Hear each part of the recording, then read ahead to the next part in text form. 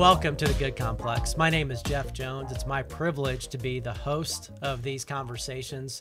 If you wonder what the Good Complex is all about, well, in a world that is animated by fear and anger, where we're losing the ability to just listen to each other if there's any hint of disagreement, the Good Complex is an alternative universe to all of that, an opportunity to set aside the noise and to choose to listen to each other, to set aside differences for what we have in common, a desire for the common good. In the Good Complex, we feature not the bad things that are happening in the world that maybe you could argue are getting worse, but in fact, we're focused on the good things, tremendous good that is happening in the world every day, where people are making bold and sacrificial choices to choose love, to choose the common good. And if you look at that long enough, you'll actually develop a good complex. After a while, it'll be about all you can see. And that's our goal. And so today is a great example of the kind of conversations we have. Sometimes these are critical conversations around a topic with people who perhaps disagree, to take a fresh look to say, hey, how can we come together? Other stories like the one today are stories of sacrificial love. And this one is about the sacrifice that forgiveness represents. But before we jump into the story, let me introduce you to our guest. This is Kent Whitaker. Kent, thank you so Jeff. much. So glad to be here. It's been wonderful to get to know you. I know people who know you, and they're great PR people. They think you're amazing, and so I've been looking. Well, I pay them a lot. You must. So, you are from Sugar Land, Texas. Mm-hmm. Which sounds like the most fun place on the planet, like Sugar Land, Well, right? It's a pretty cool town. It's a little town, it's a suburb of Houston, and it got its name because Imperial Sugar, who was one of the major sugar suppliers for many, many years, that's where they lived, and that's where they began. Okay, so if you're in Sugar Land, mm-hmm. right? So you got to like candy, I would think. I don't know, but I'm going to ask you a candy question, okay? Since this is Sugar Land, so. Americans eat about 25 pounds of candy every year, the average mm-hmm. American, 2 pounds on Halloween. So I want you to picture yourself on Halloween, all right? Yeah. You've got a whole bag full of candy mm-hmm. laid out on a table. Which type of candy do you pick first, and which one do you throw away? My favorite is like chocolate and caramel and nuts, a Snickers, or even I really like Heath bars, to be honest with you. I'm with you. Yeah. I'm not a big fan of the Peeps. Those are the ones I throw away first. Okay. Yeah, I'm with you. There's something wrong with it. I agree with that. And so your story that we're going to dive into today is an amazing one, and amazing enough that you've been on Oprah 2020, 48 Hours, People Magazine, and so on. And I feel like I have a little connection to Oprah because one time out in California, I was on a golf course and putting on the putting green. And I looked over and it was Stedman, Oprah's guy, there. Oprah's, I don't know, not husband, but partner. Whatever. Yep. And so we struck up a very short conversation, but I felt like we bonded, a mm-hmm. little bit. They'd never invited me over. I mm-hmm. never got to meet Oprah, but you've gotten to meet Oprah. Yeah. So what is Oprah really like? Oprah is the queen bee. She knows what she wants, and at the time I was on her show, it was a dozen years ago, I guess, and at that time she was at the height, and there were dozens of people hovering around her during the breaks, and she just was in total charge of. She's the her professional. Very. Yeah. And entering her facilities was like entering literally a government facility where you left your keys, your phone, everything in a zip white bag locked at the front door before you got inside. Oh. And then there was a handler with you the whole time. Oh, wow. Yeah. Okay. We're a little bit more laid back here. Yeah, they certainly are. Yeah. So, as we jump into the story, these are stories of sacrificial love often, and forgiveness is a sacrificial thing to do. It's a hard thing to do. It's a hard expression of love, and we're certainly going to see that played out. But before we jump into the story, I was just, as you think about forgiveness, since this is a forgiveness story, mm-hmm. introductory thing would you have to say about forgiveness as a choice? Well, first place, it is a choice, but and as you'll see, when we're talking here, I'm just a normal goober that had something big happen, and I think the biggest lesson that I learned through this experience I had was that people think that you have to forget something if you're going to forgive somebody, and that's totally ridiculous. Some things are just too big to forget. Yeah. We only forget trivial stuff. So get rid of that idea. Forgiveness Sometimes is not forgetting. No, you have to remember sometimes to create healthy boundaries to protect yourself from being hurt again.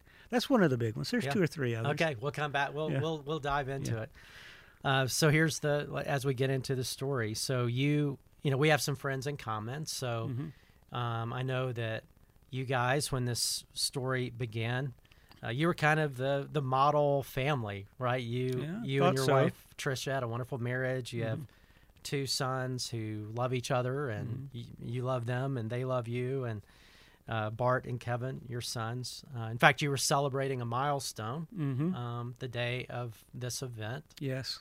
Your son's oldest son, Bart's graduation from college. He'd finished his finals.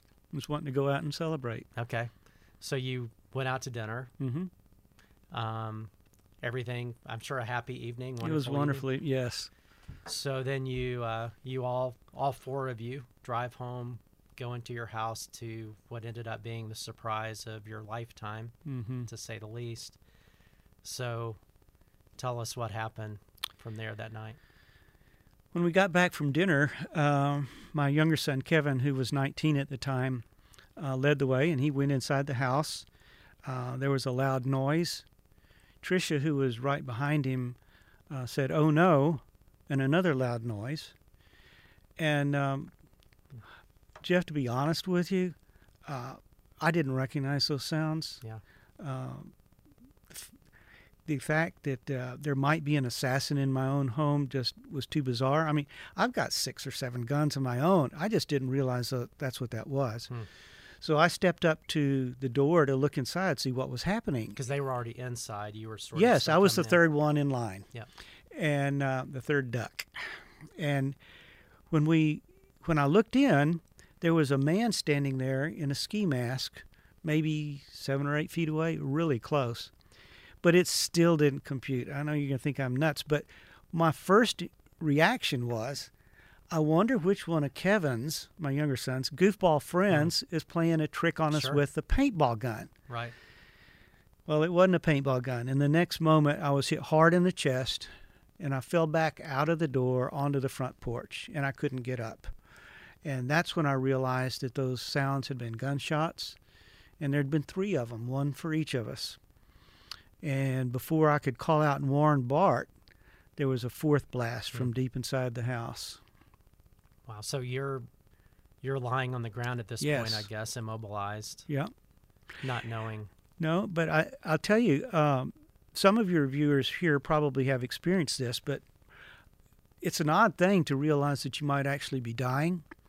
And what surprised me about it was how calm I was. They said, well, okay, if this is when I die, I told God I was ready to go. I wasn't finished with all I wanted to do, but if this was it, just look after my family, protect them. And I called out to each of them, but I couldn't get any replies, except I heard Tricia with some kind of quiet, wet coughs. And I had never heard that kind of cough before. But instinctively, I knew it was the sound of someone trying to clear their lungs from filling with blood. And I looked down at my white shirt, and by that time it was solid red. Well, the police were there almost immediately, and they were rushing around securing the house, and then the paramedics started, and 3 of them were trying to keep me alive. But nobody would tell me anything about my family until I overheard 2 cops as they were rushing in the house. One asked, well, what do you want to do about the DOA, which is dead on arrival? Yeah. And that was how I learned that at least one, and I didn't know, maybe by now, all of my family was dead. Can't imagine. No, I realized I was going into shock. But what happened next was that 2 Life Flight helicopters landed in one at a time in the cul-de-sac in front of our house, and they took Tricia and I to Houston Medical Center. And Bart joined me there a few minutes later by ambulance. Now, later I learned that they had actually stopped working on Tricia about halfway through the flight, and that Kevin had actually died almost instantly right inside our front door. Okay. So you end up, you're there in your hospital, in the hospital bed, trying to come to grips with all this. Yeah. Yeah, and come to grips with why this had happened. Bart had been shot in the arm, supposedly wrestling with the shooter inside the house. So I had no idea why this happened or who had done this, but I did know that I was really mad at God. I mean, my emotions were everywhere, and they kept going back to this desire for revenge. I just wanted to hurt this person. Sure. Yeah. I mean, there just was no reason for this that I knew of. But then as soon as I got to that hatred and revenge, I would immediately turn it over and say, God, why did you allow this? Yeah. Why did you do this? And I was really confused, too, because there was a verse that I'd heard about in the Bible. I'd actually used it before in talking to people who were suffering loss. And it said something like, and we know that with God, all things work together for good, who love him and Right. are called to his service. I think it's Romans 8:28, I think. Yeah. Yeah. And I'm thinking, well, that's a lie. Yeah. How does that compute? Yeah. Yeah. There's no way that my wife's murder and son's murder are going to be able to be worked for good. And so I was wondering, are you lying to me? I mean, what else is there in the Bible that if I'm relying on it at the very time I need it, turns out to be a lie? But the problem, Jeff, was that while I'm just a normal guy, I had come to believe that Jesus died on my behalf, and so I called myself a Christian, and I knew that I didn't want to face the next 10 minutes, much less the next 10 Right. years, Right. without God there to help me through this, because I was lost. I was so emotionally lost. And so I told God, I don't know how you're going to do it, but I can't afford to lose your presence right now. I'm not going to deny the fact that you might be able to do this somehow, and I just can't figure it out.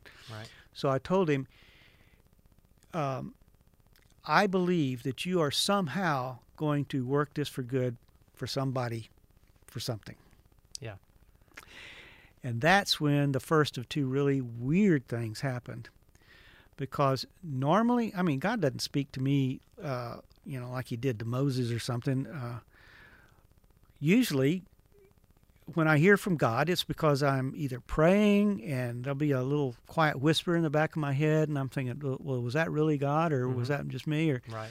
And then other times I'll be reading the Bible, and a verse will jump off the page, and it'll be the answer to something that I've been struggling with. But that night, he gave me a word-for-word sentence, and I'd had that happen to me once before, about 25 years earlier, and the message was the sentence was, "Good. Now, what about the shooter?" Okay. Yeah. What does that mean?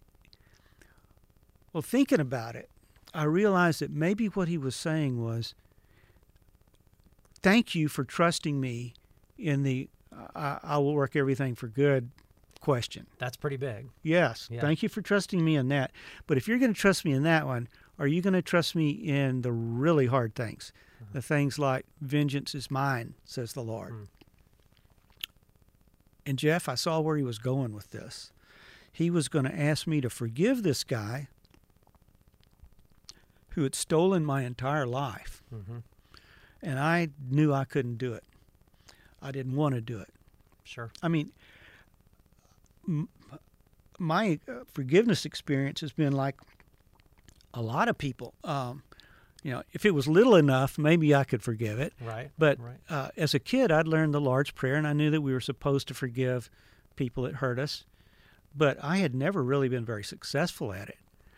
And so there I was, and he's telling me that what I'm reading between the lines is that he wants me to forgive this guy. And so I tell him, And this is that same night. this is Okay. like an hour, 2 hours maybe after Wow. the shootings. Okay. I'm finally alone in my hospital room Yeah. after all the doctors and nurses got through Right. hooking me up. And I'm by myself. And I tell God, okay, there's another verse in the Bible that says that I can do all things through Christ who strengthens me. And I'm thinking, well, all right, is this going to be another one of those things in the Bible that I'm going to trust Yeah. and it isn't going to work? This is going to be a great litmus test to see. So I told him, says, God, you tell me that I can forgive if I ask Christ to strengthen me to do it. Well, okay, you're on. I'm going to ask you to forgive, to help me forgive, knowing that this is beyond anything I want to do, much less have the ability to do. And if you want me to forgive, you're going to have to do all the heavy lifting. You're going to have to do the work. Yeah. And the instant I said that to him in my quiet prayer, the second weird thing happened, and it was bizarre. I cannot explain it. I've never heard it happening to other people before. But as soon as I told him that I was going to try to forgive if he would do the work, there was a kind of like a cloud, a golden glow kind of flowed over me from head to toe, maybe 5 or 10 seconds, I don't know. And then it was gone. And it scared the fire out of me. I had never experienced anything like that. And then I started noticing that I felt different. And all of that desire to hurt that person who had taken my wife's and son's life was gone. And in its place, and I can't explain this, I'm just telling you, in its place there was a total and complete forgiveness for everybody involved, whoever that might be. I didn't know who the guy in the ski mask was. Yeah. Or if there was anybody else with him. But it was real. I could tell this wasn't part of the drip.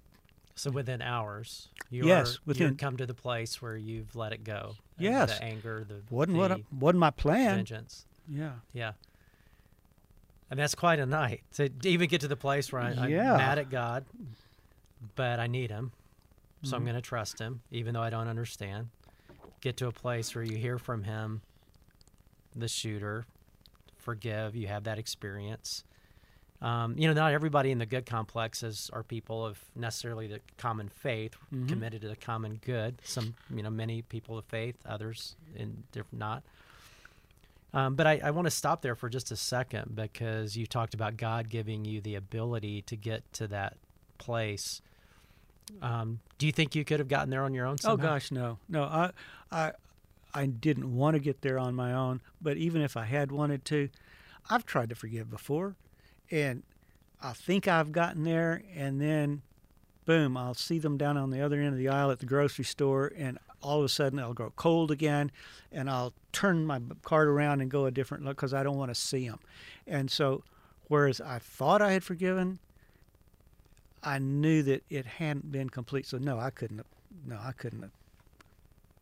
forgiven. So really, miracle in this case of forgiveness would probably be a good way to describe it.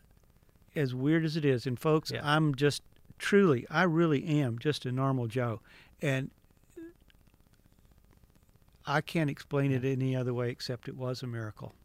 So you come to the place where, in essence, without knowing who it is, you sort of pre-forgive this person that one day you'll probably figure out who it is.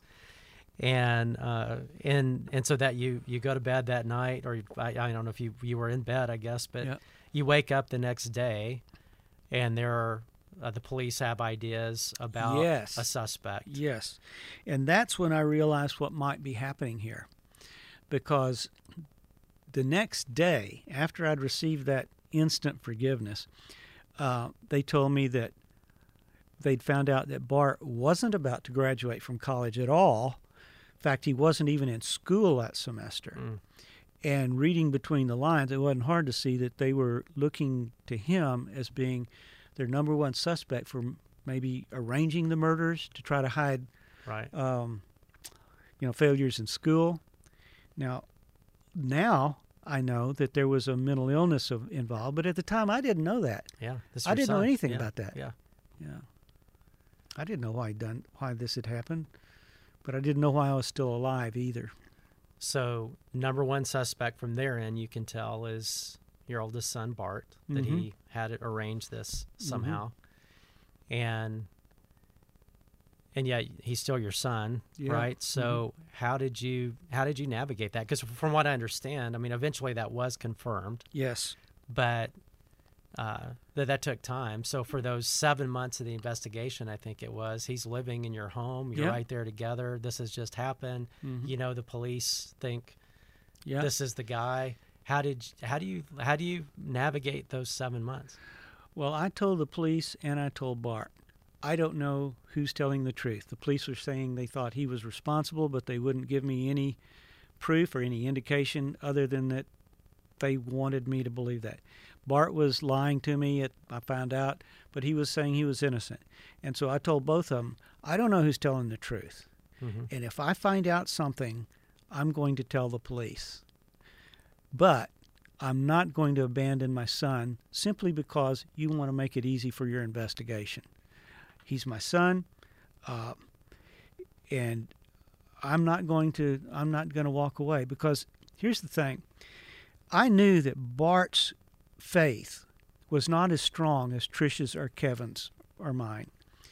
And if he was going to be the focus of an investigation that might actually lead to a trial one day, I knew that he needed someone with him to walk through this, to help him through it.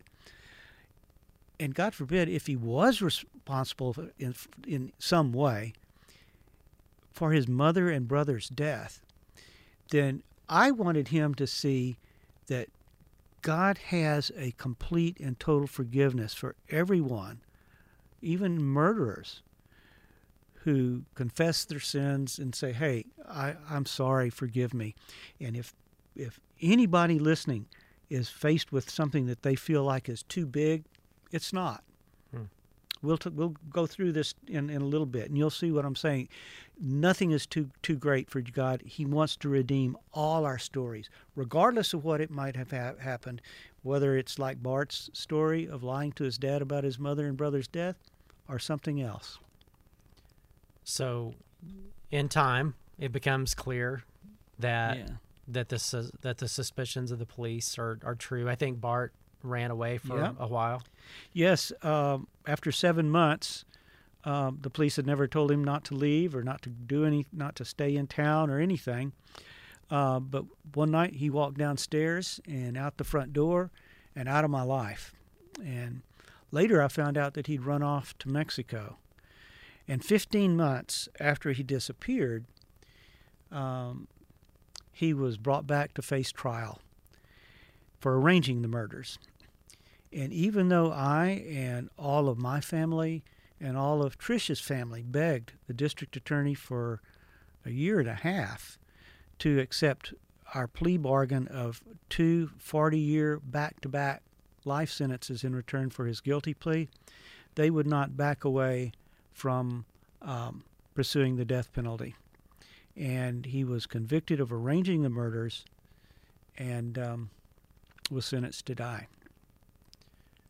So now it's not a theoretical person that you've pre-forgiven. This is your son that you know exactly what he's done, even though I know he was protesting his innocence for a long time there, but you know he did this. Yeah. How did that change the calculus of forgiveness then, when there was a person attached, it's your son, and you've still got to make that choice? Yeah. That, I think, is part of the proof that this truly was a miraculous move by God, because nothing's changed in the 15 or 16 years that has transpired since this event. The night of the shootings, I realized that I had experienced total forgiveness for everybody, and there hadn't been a day since that it has changed. Now, knowing that God has this complete and unconditional forgiveness available for everybody who asks Him for it, it reminded me of a story in the Bible. Some of your viewers may be familiar with the prodigal son story, but basically the kid asks for his inheritance early and runs off for a life of wine, women, and song, and blows through all of his money. And his dad, who is aware of all of this foolishness, but who still loves him, has been praying that he will come to his senses and come back. And when he sees the kid coming back with repentance in his heart, he rushes out to him and accepts him back in the family. And of course, the parable is designed to show God's kind of love for us. And I realized that by choosing to give me the miracle forgiveness on the night of the shootings, before I found out that it might even be my own son I was forgiving, that would allow me to display that same kind of unconditional love. Because when we went home from the hospital, I knew that he could have been responsible. But at the same time, I didn't have any feeling of fear or of judgment, and that would have been impossible if I had not received that miracle forgiveness on the night of the shootings. So I could be the prodigal son dad in real life. In the prodigal story, in the Bible, the guy, the son who comes back is very repentant, and he says, I don't deserve to be in the family. I only deserve to be, right? And the father just kind of stops him and says, I get it, come on. In your case, that really wasn't so clear that Bart was taking responsibility, that he'd actually changed, that he understood what he had done, that he was repentant, that he was just even owning what he had done. So how do you talk about that a little bit, forgiveness, when the person is not saying, I'm sorry, they're not taking ownership, they don't seem to get it, there's nothing in their life yet that would suggest they've somehow changed. How do you forgive somebody when they don't say, I'm sorry? We're going to talk about some techniques and tools in a minute that will help you forgive. Honestly, I didn't have to go through that part of it, because the night of I'm telling you, it was a complete, I didn't do anything for it. It was forgiveness. It was no matter complete, what. yes, and it was for everybody and anybody who was responsible for it. But in answer to your question, I knew I was still alive for some reason, because I should have died that night. I mean, two men standing still, 7 or 8 feet away, and the shooter had already killed 2 people. There's no way he should have missed me. He hit me up here in the shoulder instead of in the chest. So I knew that there was a reason for me to be alive, and I realized that, okay, God made sure I had this forgiveness before I found out my son might be the one I'm forgiving. So maybe my reason for being alive is to display that forgiveness, or display that unconditional love to him. And whether he was repentant or not, that was what I was here to do, I figured. Wow. So that's what I did. Now, later, after he was arrested, the first time I saw him when he got back, the very first thing he said was, Dad, I don't understand why all of this happened, but I'm going to make it as quick and painless as possible for everybody. And while we didn't know if the meeting, which took place through a glass and by phones, was being recorded, and if that was even admissible in a trial, I wouldn't let him come right out and say, and he didn't come right out and say, I did it, I'm sorry, but he did apologize. And later, he did apologize and took ownership of all of it. Right, he's at a different place now. He's at a as different far as place. we can tell. Yeah. So if somebody we've all had things happen in our life that we have to forgive, not quite like this. This is on a whole different level, right? So that makes me think, okay, I've got to know this guy a little bit named Kent Whitaker, who chose to forgive. If anything would be in the unforgivable category, this is, one of those things that for many would be in that category. So I consider you a forgiveness expert. You didn't set out to become a forgiveness expert, but here you are. And you would say one of the reasons that maybe you're still here is to help people who are holding on to things. Absolutely. Forgive, because we know there's a cost to forgiveness, to let that go, this thing we're holding on to, but there's also a much greater cost of non-forgiveness. Yeah. So talk about the cost of forgiveness, the cost of non-forgiveness. Just talk about that a little bit. Okay, here's an analogy that I've used, and I've shared this story thousands and thousands of people, and I know this, that if anybody will follow these suggestions, they'll be able to forgive. They really will, and they will be able to. But I like to describe it this way: when somebody hurts you really bad, there's a deep and emotional, painful wound, and there's this anger and this fury that wells up inside you, and because now you're going to do something about it, you're going to get even, right?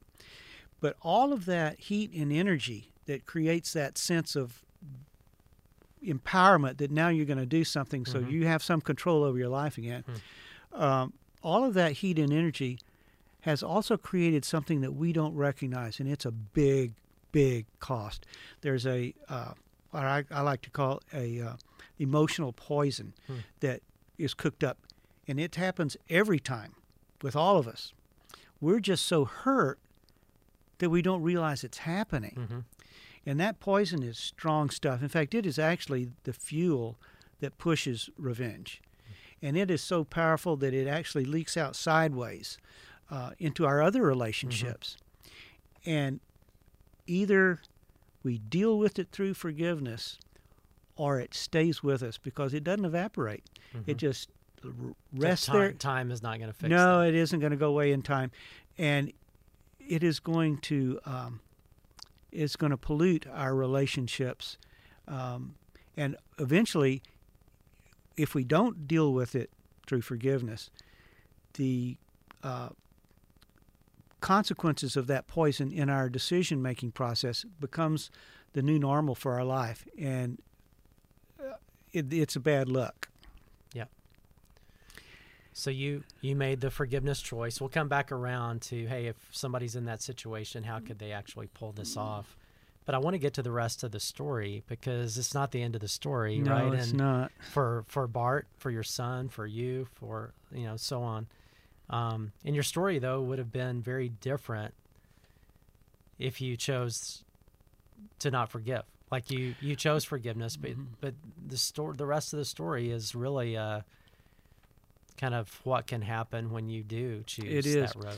My life is so different now as a result of that one decision, the decision that I made to tell God, all right, I know that faith in anything, regardless of what it is, faith in anything is an act of willpower. It has nothing to do with your emotions, because your emotions will lie to you, and they'll get you to make bad decisions. No, faith is when you choose to believe something is true when everything around you is shouting that it's not. And for a Christian, one of those kind of things is, I know what the Bible says about something, but it doesn't make sense, and I don't see how it applies. But you choose, through willpower, to trust Him, to be faithful in what He says, even though it doesn't make sense to you. And that was the one thing I did right in all this. I told God, I don't know how you're going to do it, but I'm going to trust you when it doesn't make any sense at all. And because I chose to trust Him, then bang, I got the instant forgiveness. Bang, that allowed me to witness to my own son, to see what God is available to do for all of us. And by the way, later he told me, after he was arrested and brought back and we were talking, he told me, he said, "Dad, I don't see how you did it. How could you do that?" And I said, "Bart, it wasn't because I wanted to. It was because God had already healed that. God had settled that question." And, Yeah. So Bart was convicted. Yes. He put on death row. Mm-hmm. There was eventually a date, that came for his own execution to happen. Tell us about what happened there. What happened through that process? What's going on with Bart now? Okay.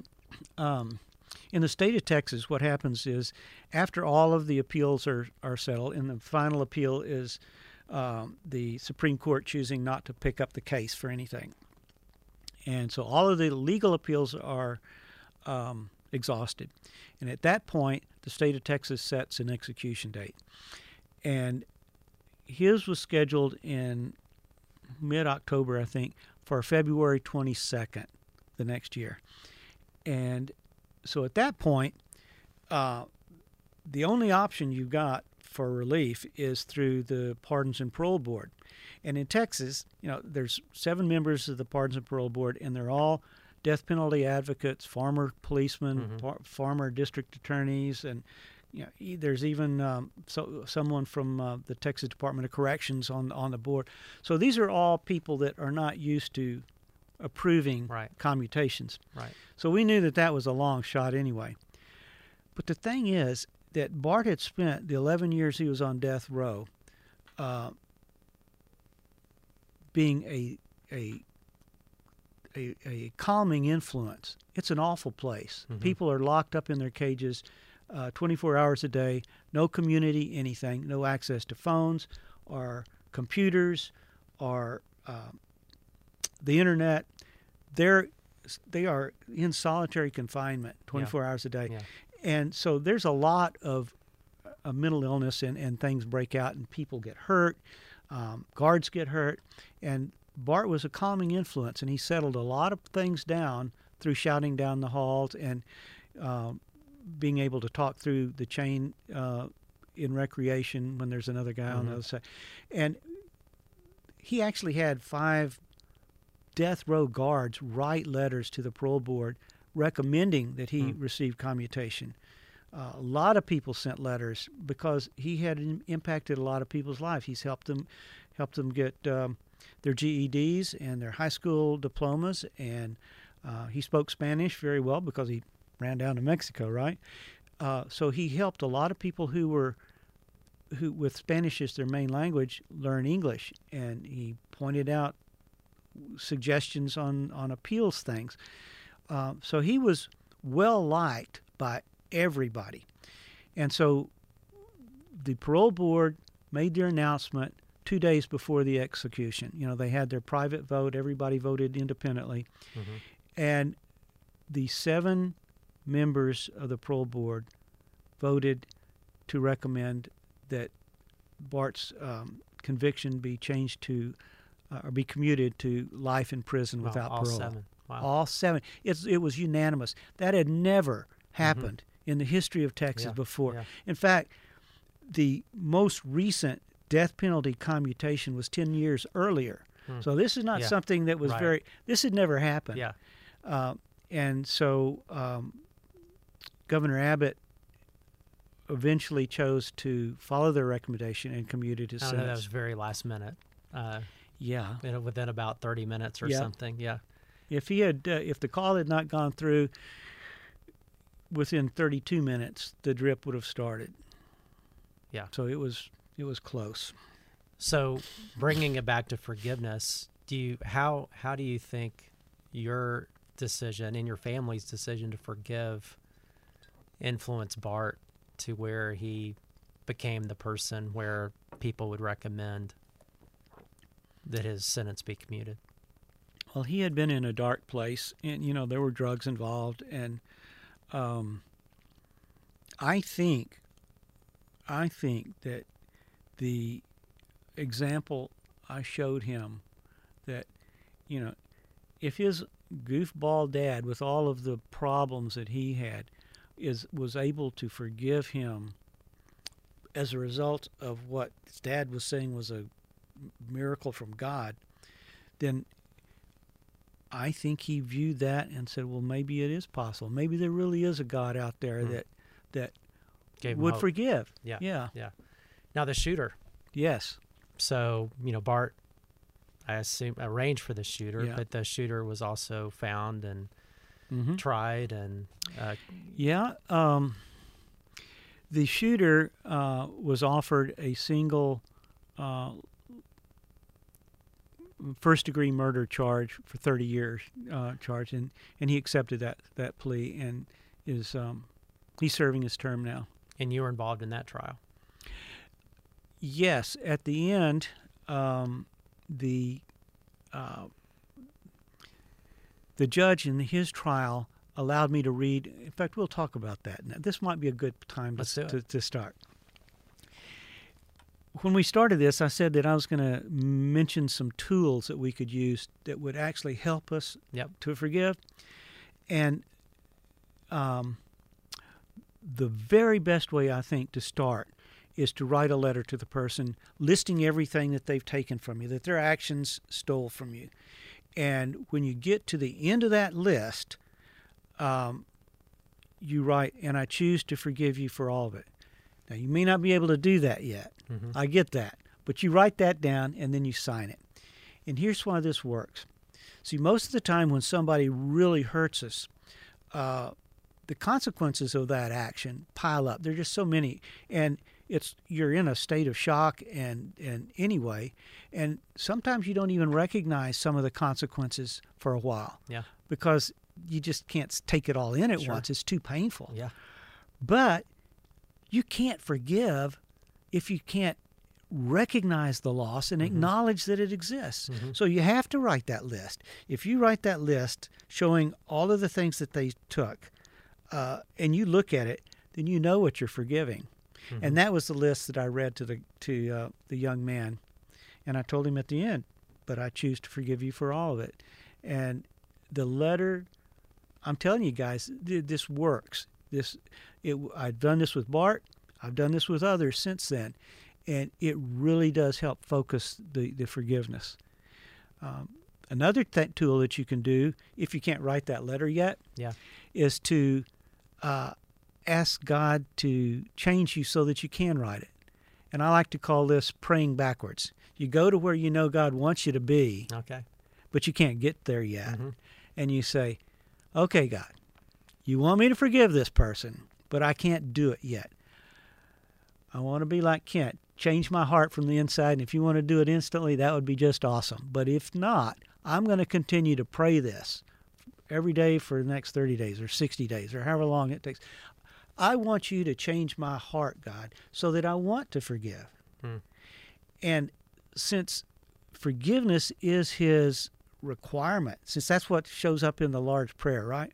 That we're to forgive those who hurt us. That's the commandment. And since forgiveness is what he wants for our life anyway, that's a prayer that I'm pretty sure he's going to answer. Right. So this might be a little much. You can tell me that. But, you talked about writing that letter, praying backwards as two powerful tools to help us get to where we would at least would love to get to be once we understand the power of forgiveness and the danger of unforgiveness. Take me back to that courtroom with the shooter when you're reading that letter. Essentially, what did you say in that letter? Oh, gosh. Jeff, one of the, I said you don't recognize all of the consequences at first. I'll never forget. It was a week or two after the shootings that I realized, you're never going to be a grandfather. You're never going to have grandkids. You're never going to see your children have children. And that was crushing to me. I can't tell you. So anyway, that's the sort of, I listed all of the things that, I had dated Tricia since she was a senior in high school. She was the only one I ever wanted to spend my life with. We were approaching, getting closer to retirement age when we were going to go out and have fun. We'd worked hard. We were empty nesters. Life was changing, and all of that was lost. And so I read this list, and when I got down to the end of it, what I said was, your choices cost me this, and I'm going to be paying for the rest of my life because of your bad decisions. But here's the deal. God loves you still, and he is a God of second chances and forgiveness. And if you will ask God to forgive you for this, he will. And while your choices have placed yourself in a really dark place where your options are much fewer than they would have been out in the free world, the truth is, even inside those walls, there are opportunities for you to make a difference in people's lives.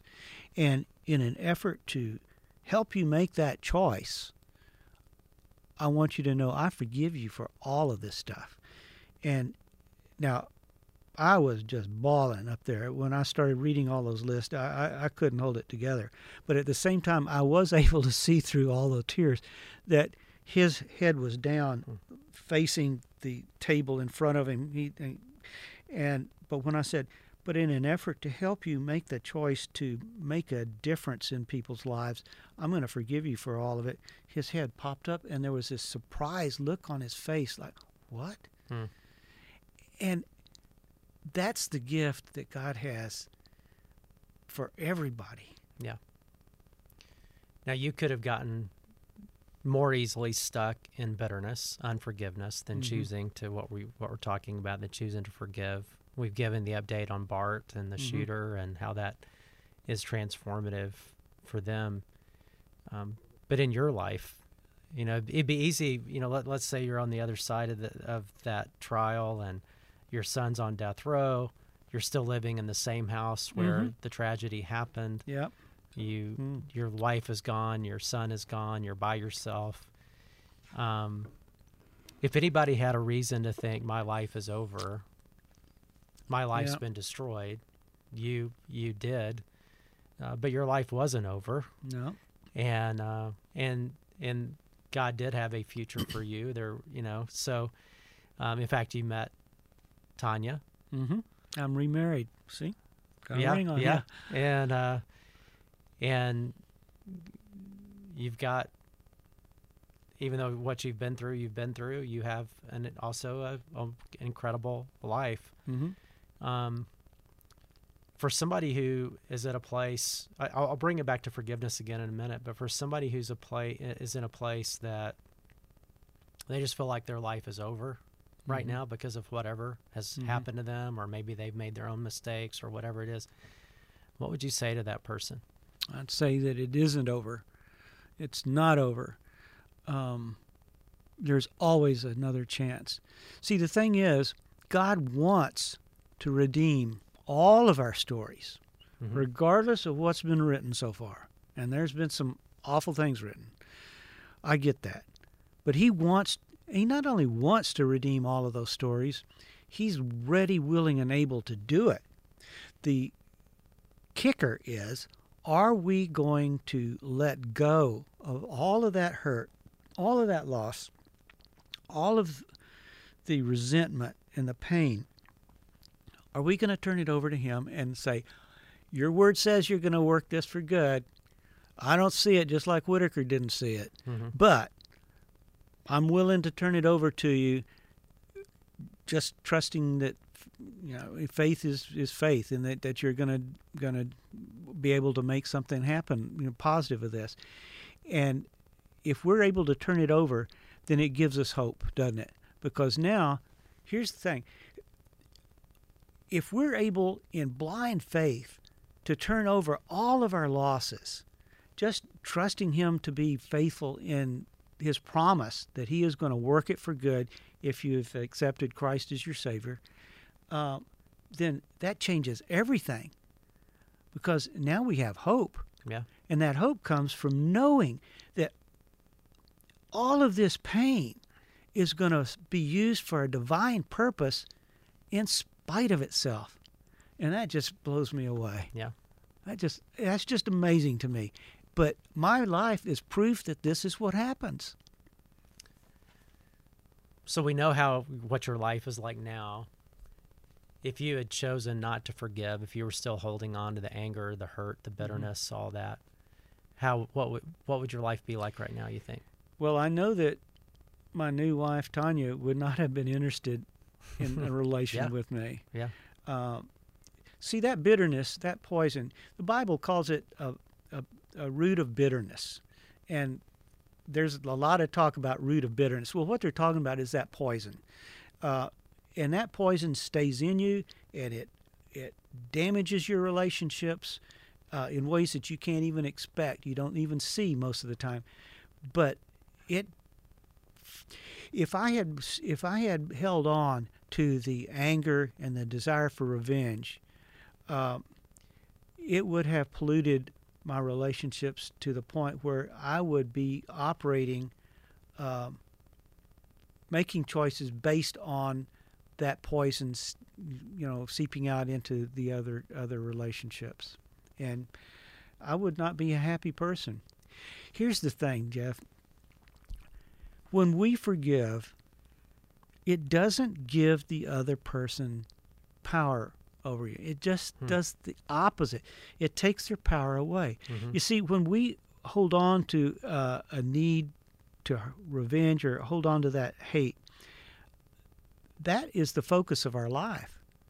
We're looking at the negative things that happened in the past, which we can't change.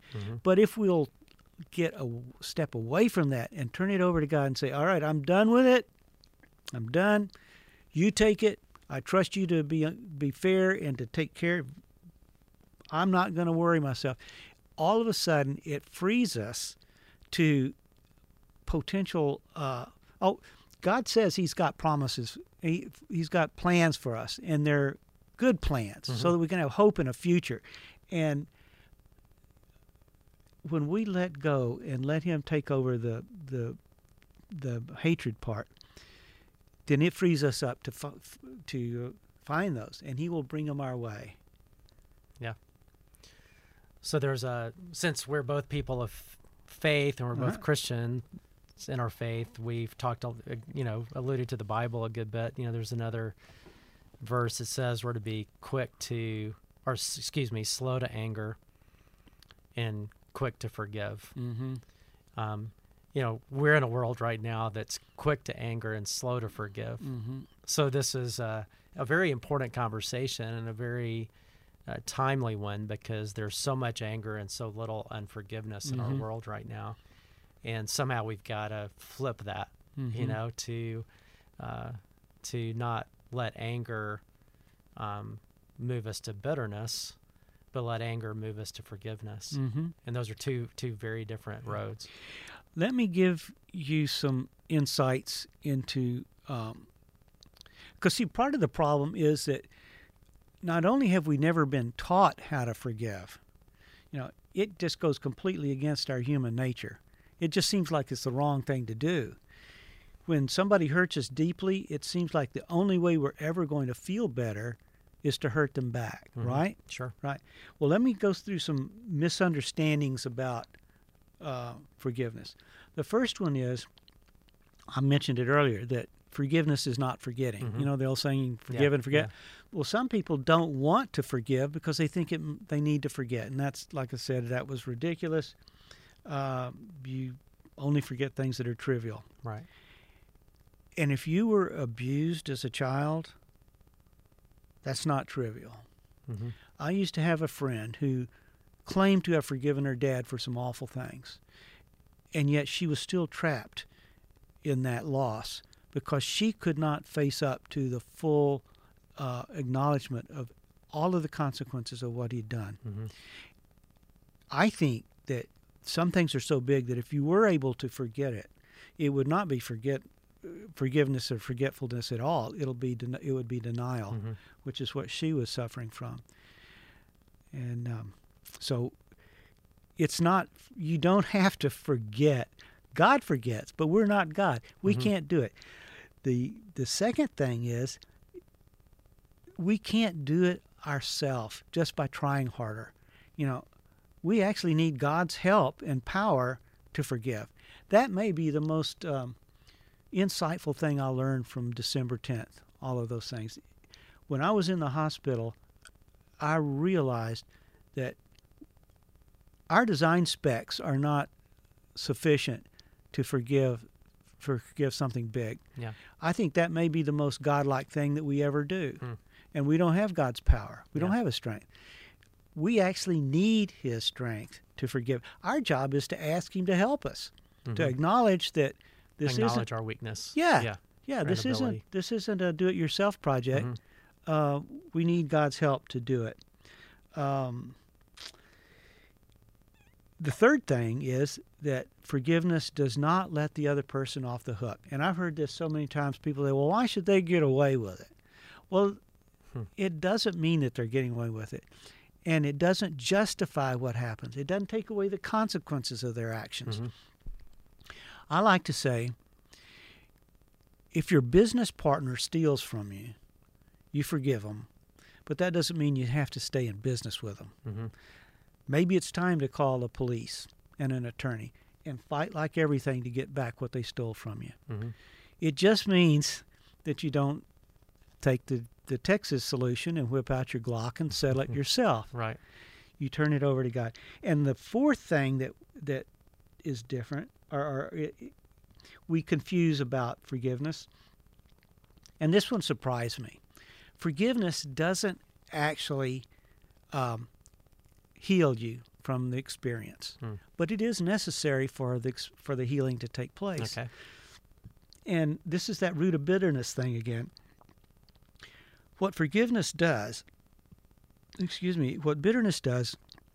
is it steps into that wound and it neutralizes and washes away all that poison, that's been hanging around there for 20 years. Yeah. Because only when the poison is gone will God step into the true wound and heal it like He can do it.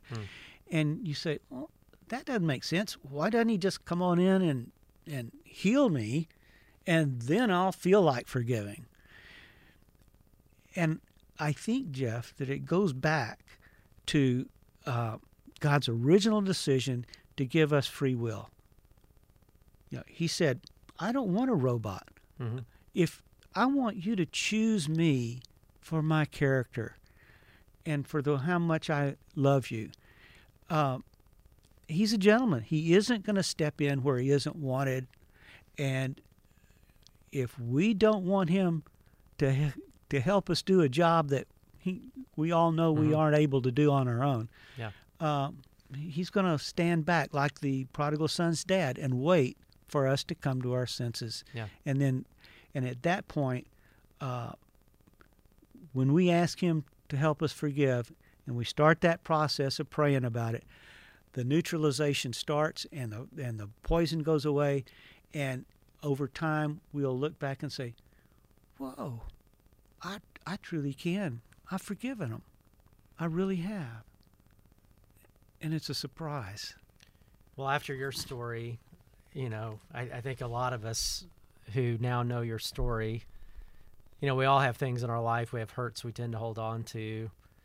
Doesn't seem like, at least I have much of an excuse to keep hanging on to any, because your story is so stark and so big, and it's really amazing to see the power of forgiveness. And my hope is that we would all be able to choose that to bring healing to our own souls, relationships, and our world. That I'm going to give you the last word. Here, I would like the last word because there's something that I wanted to address that we haven't addressed yet, and that was my claim that the verse in the Bible, Romans 8:28 thing, that God will take it all and work it for good for those who have called upon Him and trust Him. I want to throw a couple of things out there to show you that this is true. This is real, and it works. I mean, obviously, besides the fact that my relationship with Bart, with my son, is the best it's ever been. There's been some other things as well. Bart lied about his graduation to get us out of the house, right? Right. And